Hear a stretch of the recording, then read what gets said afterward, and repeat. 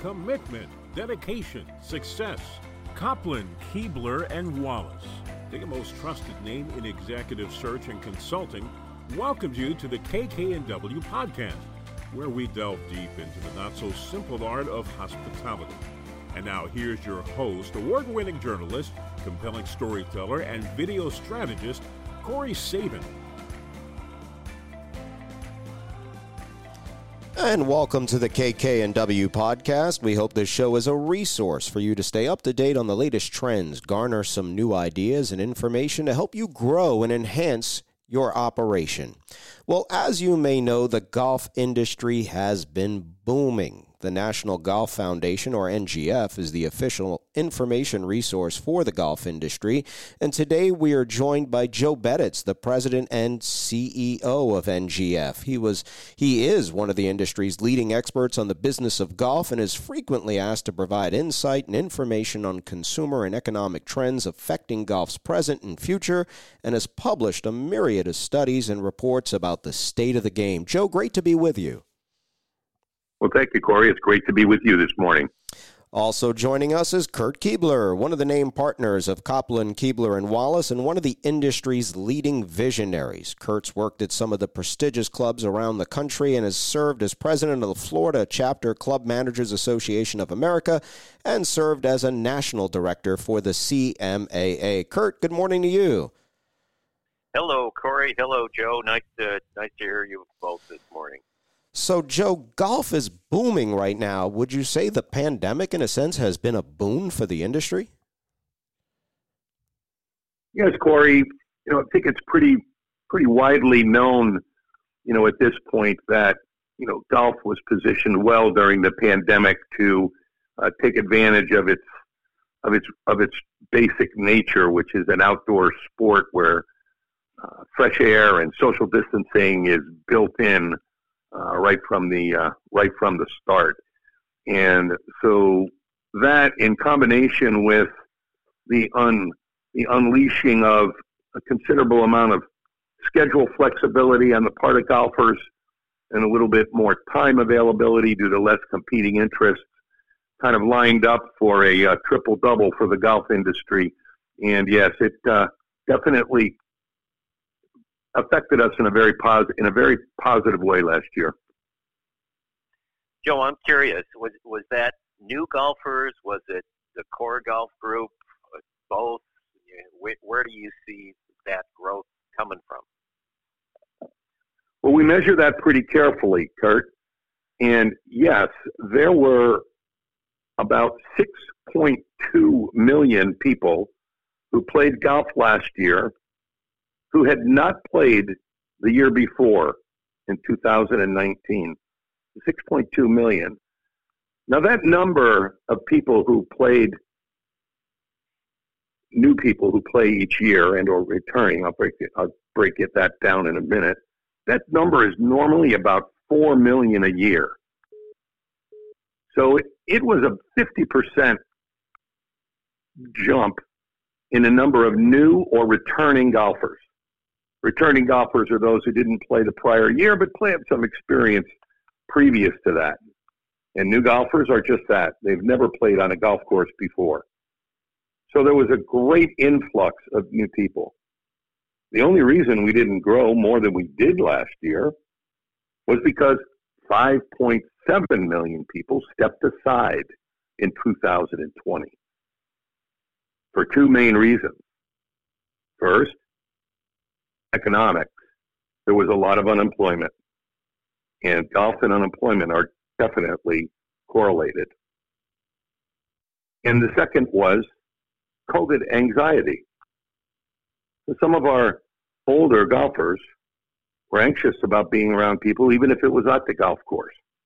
So for those two reasons, quite a few people stepped aside, much more than usual. Again, about 50% more than usual. Interesting. And Joe, you and I have known each other for probably, I was thinking back, almost 30 years now. Right. And I'm always impressed with the statistics that you've got. So a couple of questions based on the 5.7 million who stepped aside versus the 6.2 million who are either new or returning. Corey said in his opening, Kurt, you're a visionary. I don't know that I'm a visionary, but I'm thinking you're the visionary. I'm looking at you being Alvin Toffler here, and I'm dating myself to Corey. I'm guessing you'll remember, Joe, the book Future Shock published in the 70s. Exactly. So, trying to figure out what the next trend is. As it relates, obviously our world is the private club world. As it relates to the private club world, what could we learn from any of that, and that might help us in the private club world and growth? Where do you think we could take advantage of it, the private club world? Well, I think the biggest thing would be to consider, retention. Private clubs benefited quite a bit last year from people wanting to join, and quite a few did join, and the membership ranks swelled at a lot of clubs. The question is, how well do these clubs know these new members and what needs they look to have fulfilled by that private club? Is it business as usual, take it or leave it, or is it developing a deep understanding of the membership, including all of the existing members and the new ones who have joined? Well, I suppose private club world has a better opportunity to do that than just about anybody else in the golf business. And you saying that, Joe, reminds me of a statistic that you gave me several years ago that I've quoted and fortunately attributed to you. If I have it correct in my memory, 75% of those members at risk of terminating their membership, 75% of those members at risk of terminating their membership only have one family member involved in golf. Am I quoting that correctly? Do you remember that one? I do remember it. And I remember the study. It was a number of years ago that we did it, but while I may not be able to give you a lot of particulars on that one statistic, I will say that what we found in surveying members was that clearly if the family and other members in the household are also deriving benefit and utilizing the club, then you have a much greater chance of retaining those folks. So multi-point contact with the family and creating those services is really a key to retaining the members who you don't see every day. I've always been bothered by the fact that many private clubs base their knowledge of their membership on the 20% that provide them with 80% of their current business. Kind of a reverse 80-20 rule. Mm-hmm. They believe that if they know the 20% well, then the other 80%, that'll be just fine. We don't need to worry too much about them. But in fact, it's in that 80% where probably 100% of the attrition occurs. So getting a better understanding of the needs and the needs fulfillment of 100% of the membership, I think, is one of many keys to successful club management. And as I've talked with general managers and PGA professionals over the years since I heard that statistic, I've suggested to them that take a hard look in the mirror. We often find that just what you noted, Joe, the focus is on that core 20%, most of whom are men, and suggested, what are you doing optically and truly to engage women, which I think, and correct me, Joe, women are the biggest potential growth area in golf. Is that correct? Yes, without doubt. So what are you as a professional or as the business leader, as the general manager of the operation, doing to engage either latent golfers, mostly women, or never have played before golfers, mostly women? And then the next area I would guess would be juniors or kids out there. Any thoughts relative to what you've seen work in the private club side in those arenas, Joe? A couple of things to talk about on that point, Kurt. One is that private clubs, when there's conversation about player development, private clubs consider player development, I think, more in terms of taking the golfers that they have and providing great lesson programs, et cetera, to make them better golfers, to develop existing golfers into better golfers. The fact is that there's an almost captive audience of family members who could be playing golf. And so private clubs have one of the best opportunities for communicating with prospective golfers and creating an amazing experience for them in the closeness of the private club environment. I'll recall one conversation I had with a head professional who I happened to be sitting next to on an airplane once, from a club that is a very well-known club. I'm sure probably a repeat customer of KK&W. And he told me about player development he was doing, and he had a group of women golfers, or non-golfers, and he was introducing them to the game in a great way. And on one day, he just took them all out onto the golf course, and they just drove around, and they stopped, and they looked around and enjoyed the scenery. And one of the women members looked at him and said, "You know, I've been living here for 15 years, and I've never been on the golf course. This is beautiful."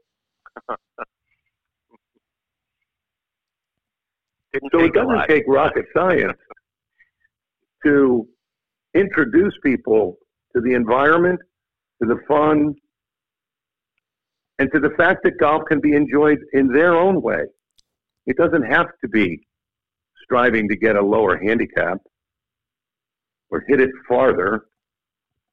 It can be just being engaged and having another activity that they love to do and that they love to get outside. So the player development opportunity at private clubs is much, much bigger than most clubs realize. I think that's interesting. I'm sorry, Kurt. I just think that's interesting because I'm one of those guys, Joe, that you're talking about where I can be developed. I'm intimidated by the game because a lot of my friends play it very well, and I look good out there. I just, can't. I play Army golf, left, right, and I think there is an opportunity for player development for people my age, for men, especially the grandkids and the kids that come down and visit their loved ones. If they could make it, I think you hit on a key word, more fun and not so serious. So how do they go about doing that? Well, fun at golf, if you're not a really competitive person, if you're a really competitive person, you can have fun at golf going out by yourself on the driving range and hitting balls until your hands bleed. That's fun because you're working on trying to get better. If you're not that kind of a competitive golfer, then what is it about? It's about getting outside. Number one reason why people play golf, by the way.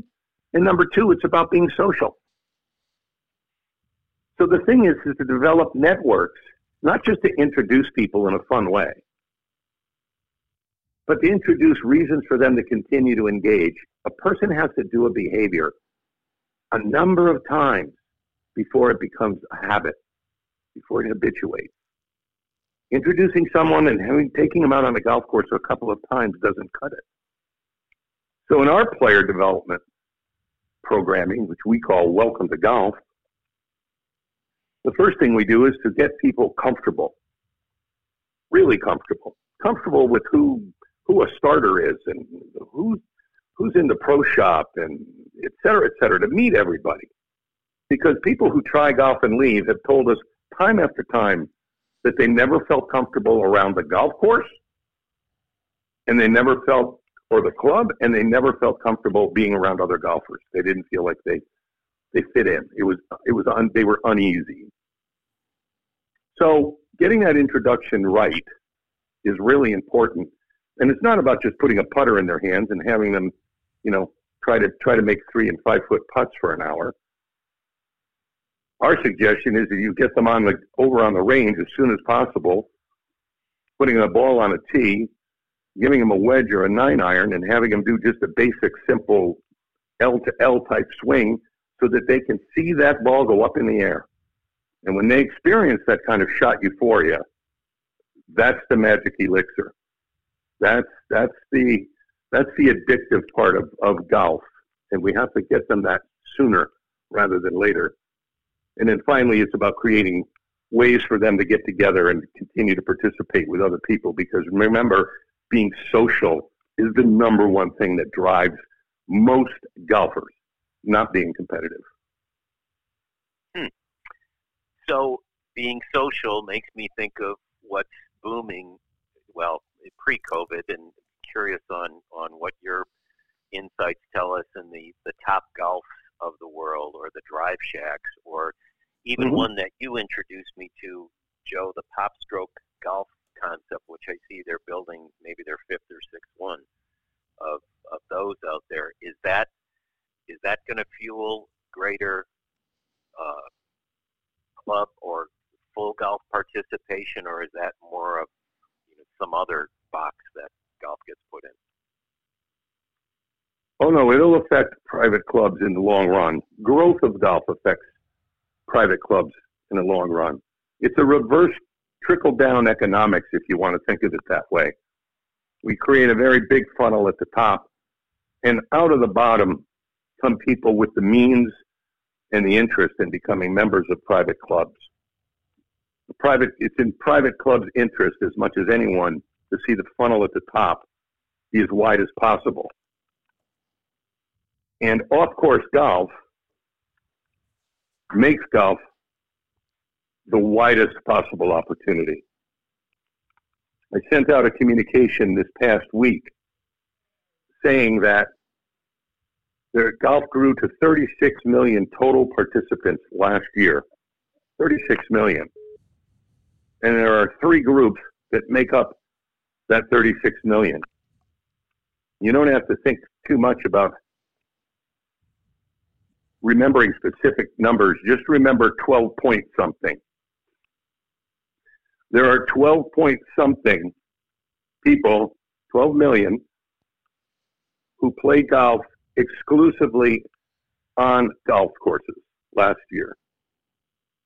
They played on a golf course. They did not play at any off-course location. There was another 12 million, the second 12, that played on course, but they also visited an off course like Topgolf or a Pop Stroke, as you mentioned. And the final 12 million played golf exclusively off course. They did not have an on course experience. 12 million. Of those 12 million, we've done research for Topgolf. We've done research on our own. We find that the people who are not golfers, who have experience at Topgolf, are 50% more likely to be interested in playing on course than people who have not had that kind of an off-course experience, that kind of a fun experience. So there's no doubt that off-course golf entertainment, for one, indoor ranges or indoor simulators, etc., is creating latent demand for golf, which ultimately will trickle down to the private clubs. You know what that makes me think of, Joe, and I'd be curious whether you've got any experience or exposure to this, but I was up at a club called Washington Golf and Country Club up in Arlington. Patrick Toby's the GM, and he was unveiling to me, this about a year and a half ago, the best, in my subjective opinion, the best golf experience range that I've seen that is kind of relevant to today's golf range. It was kind of a Topgolf drive shack sort of golf experience. They're landlocked up there. and they had to create something unique on it seems to me it was a 3 or 4 acre bit of property after Tom Doak did a redo of that golf course where they could create this 18 bay, 9 and 9, top and bottom hitting deck, all with, it wasn't, it was the technology that you could download to your phone every shot that you hit and be able to analyze it at home. And inside they had golf simulators. They didn't have the Pop Stroke putting course area, but they had the best indoor-outdoor bar area with fire pits and so on. Made me think that, and when I was there, it was January, and it was teeming with people who, many of whom I don't believe ever played golf before, as members of this club. And I'm curious, I haven't been back in the year and a half to see whether that has spurred more play on the golf course or opened it up to more instruction or whatever. Have you seen anything like that in the private club side? Yes, for sure. There's private clubs have a number of options now, and this is a mega trend that is not going away. A trend that will affect all of golf, and including private clubs. And that's the infusion of technology and the emergence of entrepreneurs in clubs and in public courses that are embracing this mega trend. The technology that some of the technology that you saw is becoming extremely popular. Topgolf has a product called Top Tracer, and they have an off-course range product that can gamify and add dimensions to any golf range, including at a private club, that creates a whole different interaction between a golfer and his learning of how his ball striking is doing. So we're seeing that happen at many different golf facilities, private clubs and non-private clubs. We're seeing private clubs, mostly probably, installing golf simulators. This is not just up north where winter closes them down for several months, but also down south where the summer heat and humidity can close clubs down pretty much for several months. Mm-hmm. So yeah, this technology, and then the entrepreneur adds to the technology a different kind of a bar and fire pits, etc. These are popping up all over. So we're again, I think we're just on the front edge of that wave, to be honest with you. And I think golf is going to look pretty different in 10 and 20 years from now. And there'll be those who kind of let that pass it by, and there will be others who will be out on the leading edge. And I think that somewhere in the middle would be a good place to be. So it sounds like, but I don't want to put words in your mouth, that you're pretty bullish on the future of golf. And I know we've been up and down over the last, since I've known you, we've been up and down a few times in overbuilt and such in golf. What's your best prognostication at this point? I'm pretty confident based on, about a 400-year history that golf's not going anywhere. And so there's always going to be golf. The question is, what kind of golf and how big will golf be? And that's really the question that will be determined, I think, by golf course operators, by club managers, by golf course owners, in deciding how well they embrace the changes that are occurring around them and that they need to adapt to. Some will certainly adapt. The question is how many. Adapt to the changing culture. The culture in America is definitely changing to a more casual, not just work at home, but a more casual, less stuffy atmosphere. And adapting and embracing the technology that's coming. Embracing the Topgolf experience.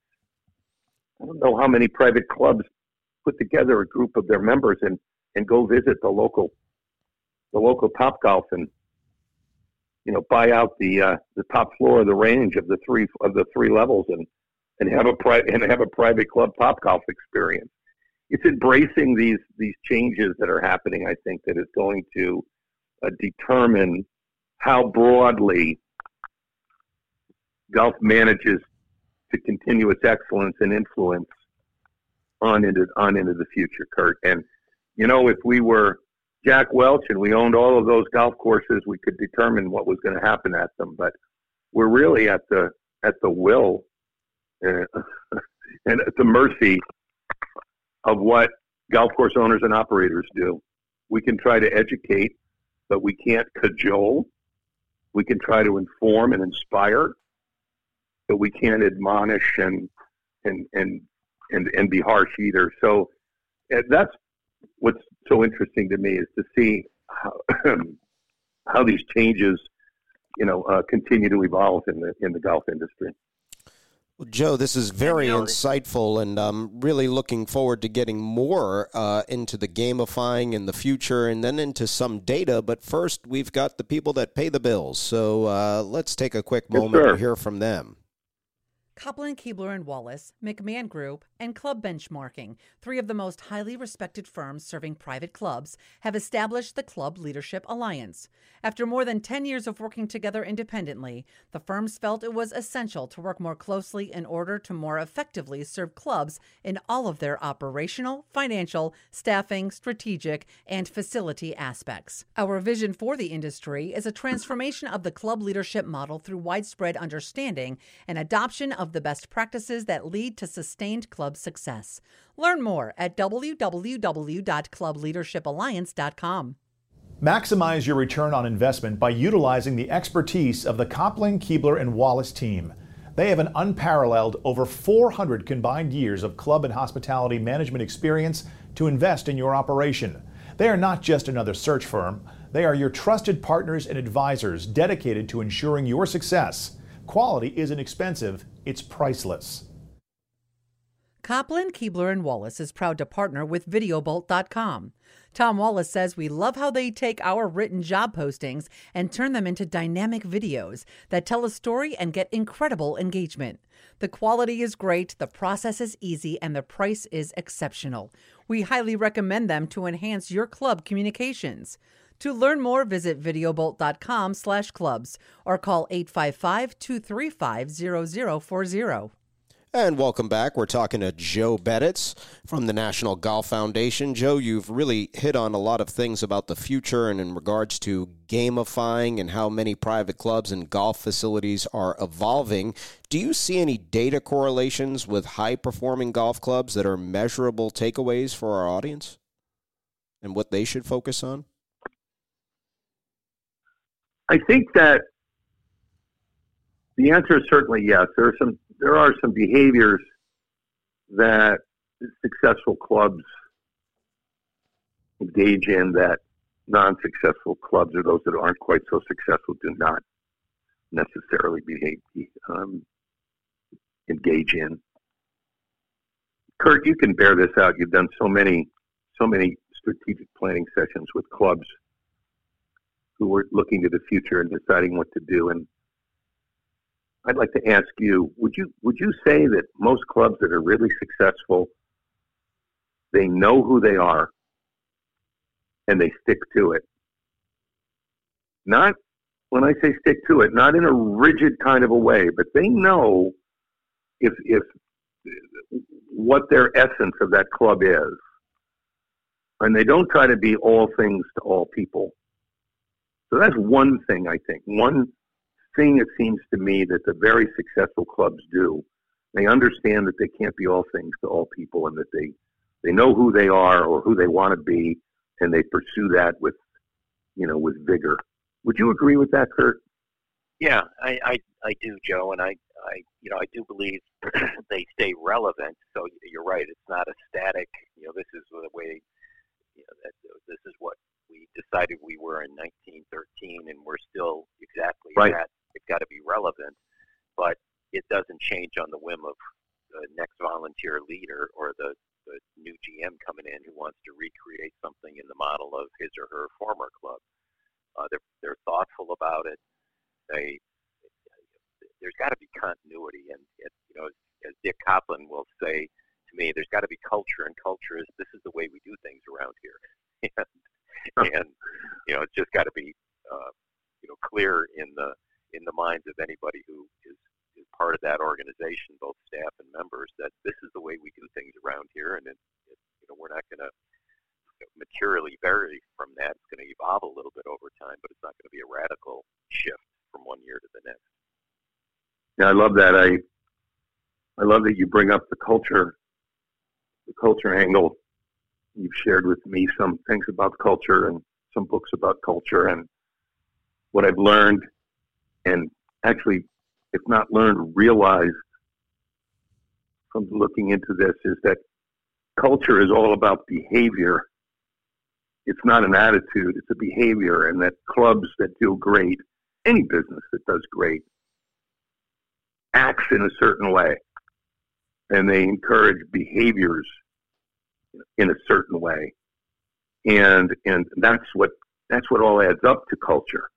It's all of the behaviors that they encourage and reward, and yeah, I think that's another thing that is common amongst clubs that get it and clubs that don't, is reinforcing the behaviors that they want to see day in and day out, in every employee. Right. One of the things that you and I have talked about over the years, Joe, is the fact that I'm only in the private club side of the industry, and you and I have talked about the fact that I feel like more people need to understand what the NGF does that might benefit those in the private club side of things. What do you think of when I ask that question to you, as I'm doing right now? What does the private club side gain from better understanding of what services, programs, information NGF has to offer? Mm-hmm, mm-hmm.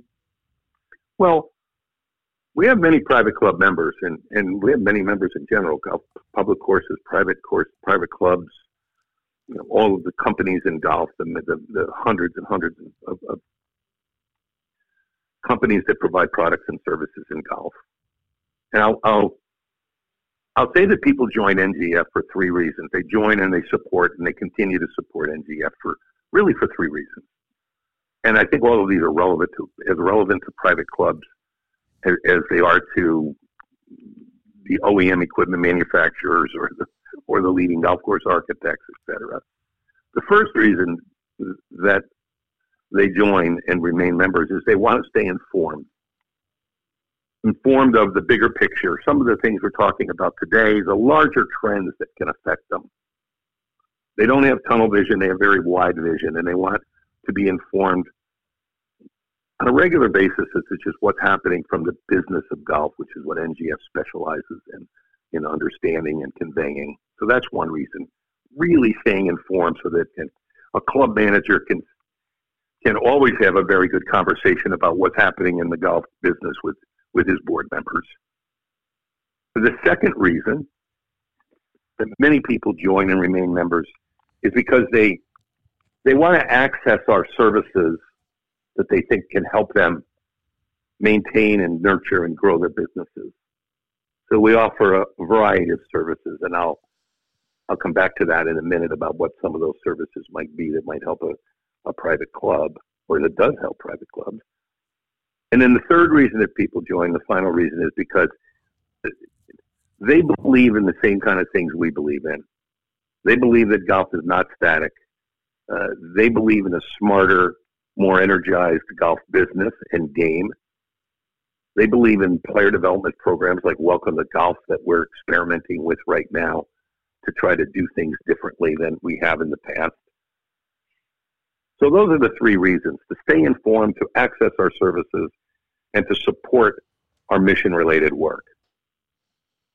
So going back to the second one, which is the services. Think about what clubs do know about their members, and I'll think of like three things that, if I was running a private club, that I would want to know. One, I want to really understand my market. So there are three things. One, I want to understand my market. Not just intuitively, not just, I know that, Lost Lake Golf Club is down that way, and over here is that way, and they cater to this member, and they cater. I really want to know my market. I want to know where my members live. I want to see it on a map. I would want to know what the demographics of my geography, of my draw or trade area is, and how that was changing, where my members were migrating from. I would really want to understand my market. This would be true whether I was running a private golf club or a restaurant or a manufacturing facility. I would have a deep understanding of my market, and I would keep that understanding up to date periodically. The second thing, I would really want to know my members or my customers, a deep knowledge. What needs was I fulfilling, and what needs was I missing that I could fulfill if I understood that those needs existed. And this is more than just about doing a member surveys that brutalized the members, asking them whether or not you were offering the right kind of mustard in the restaurant. I'm talking about deeply understanding their needs and their needs fulfillment. And as I mentioned earlier, not basing your understanding on the 20% that you see all the time that provide maybe 80% of your current utilization. So a very deep understanding of my customers. In this case, it would be private club members. It's really possible to get it, and that's one thing that I would do. And then the third and final thing would be to really understand my brand equity, because that's when it really comes in a long term. All companies need to be concerned about the brand equity, whether you're TaylorMade or Titleist, whether you're Topgolf, or whether you're MacArthur Golf Club. What are my assets? How am I perceived in the community? I would be measuring the key components of my brand equity. I would want to know about the perceptions, not only from my members, but in the community. Because brand equity really is all about perceptions. How are we viewed? How are we viewed by members of other clubs? And how does that weigh on our future and our own strategies?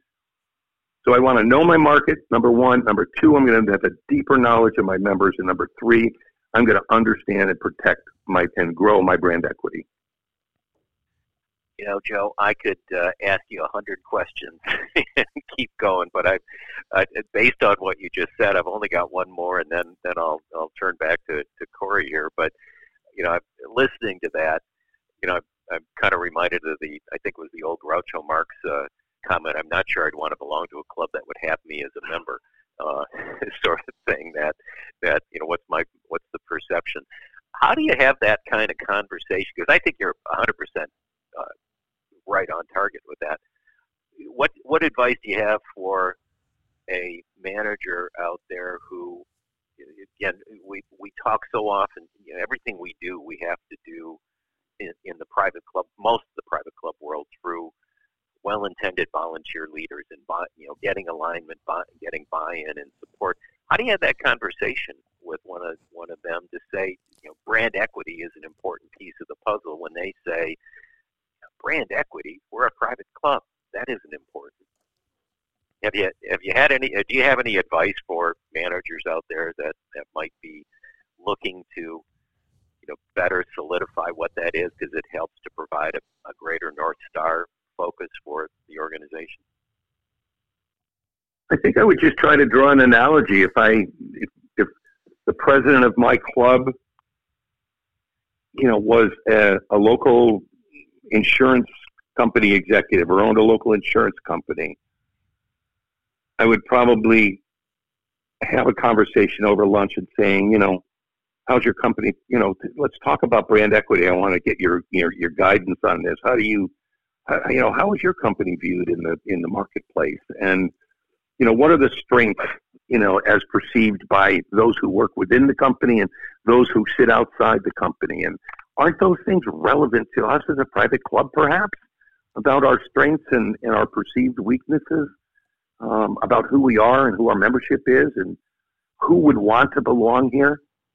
Can you imagine being a private club and not wanting to know who would want to belong? Mm-hmm. To understand those people who aspire to belong to your club but maybe are afraid or don't know how to approach the club. or those who would never join the club because they have a certain perception of what the club stands for or believes in. Right. It's those things that are not difficult to ascertain, to go out into the marketplace and find out. So, I don't think the club manager can just, approach this maybe head on. It depends on his relationship with his president and his executive committee. But these are general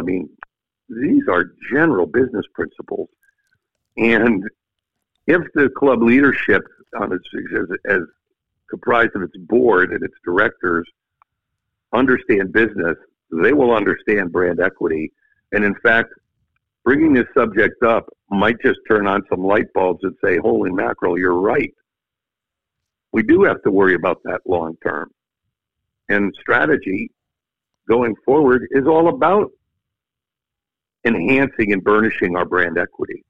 So I think that it might be an easier conversation than you think, and if not, it's going to take a little bit longer to get them to get the right folks thinking about a club's brand equity. Well, and I think in my last comment, then Corey, I'll turn it over to you, but I appreciate that a lot, Joe. One of the challenges that I often see out there or hear from managers is my board thinks we're a club, not a business. and we, after I quit chuckling on that and remind people that we happen to be a business, that's a club. But there's a educational curve out there that we've got to hit, I think, harder in our industry than often gets hit. But no, we're a club. We're not a business. Anyway, Corey. Yeah, I'm just sorry, comment on that, Kurt, or jump into Corey. If an entity has a balance sheet and a P&L, it's a business. It's a business. And as Peter Drucker said, and the sole purpose of every business is to create and keep a customer. Well put. That is a great point you made. Substitute member for the word customer. Right. Joe, this was very insightful. I particularly like the gamify aspect as well as this brand equity part, because I think that's so vital, particularly for these younger generations who buy more into the social, and not just the social of what activities they have, but the social responsibility of the business. Joe, if people want to learn more about NGF, how can they do that? Well, we'd love to hear from anybody who would like to know a little bit more about NGF and how they can become involved. To please reach out to us. We have a fantastic team here in Jupiter that loves to hear from people, and so please reach out, www.ngf.org, or just give us a call and ask for one of our membership concierge. NGF.org, an easy place to go. Joe, thank you so much for your valuable insight. Kurt, thank you as well. And thank you, everyone, for tuning in to the KK&W podcast. To learn more about Copland, Keebler, and Wallace and how their team can help your organization, please visit www.coplandandkeebler.com. And that "and" is spelled out. Until next time, I'm Corey Sabin from Videobolt.com.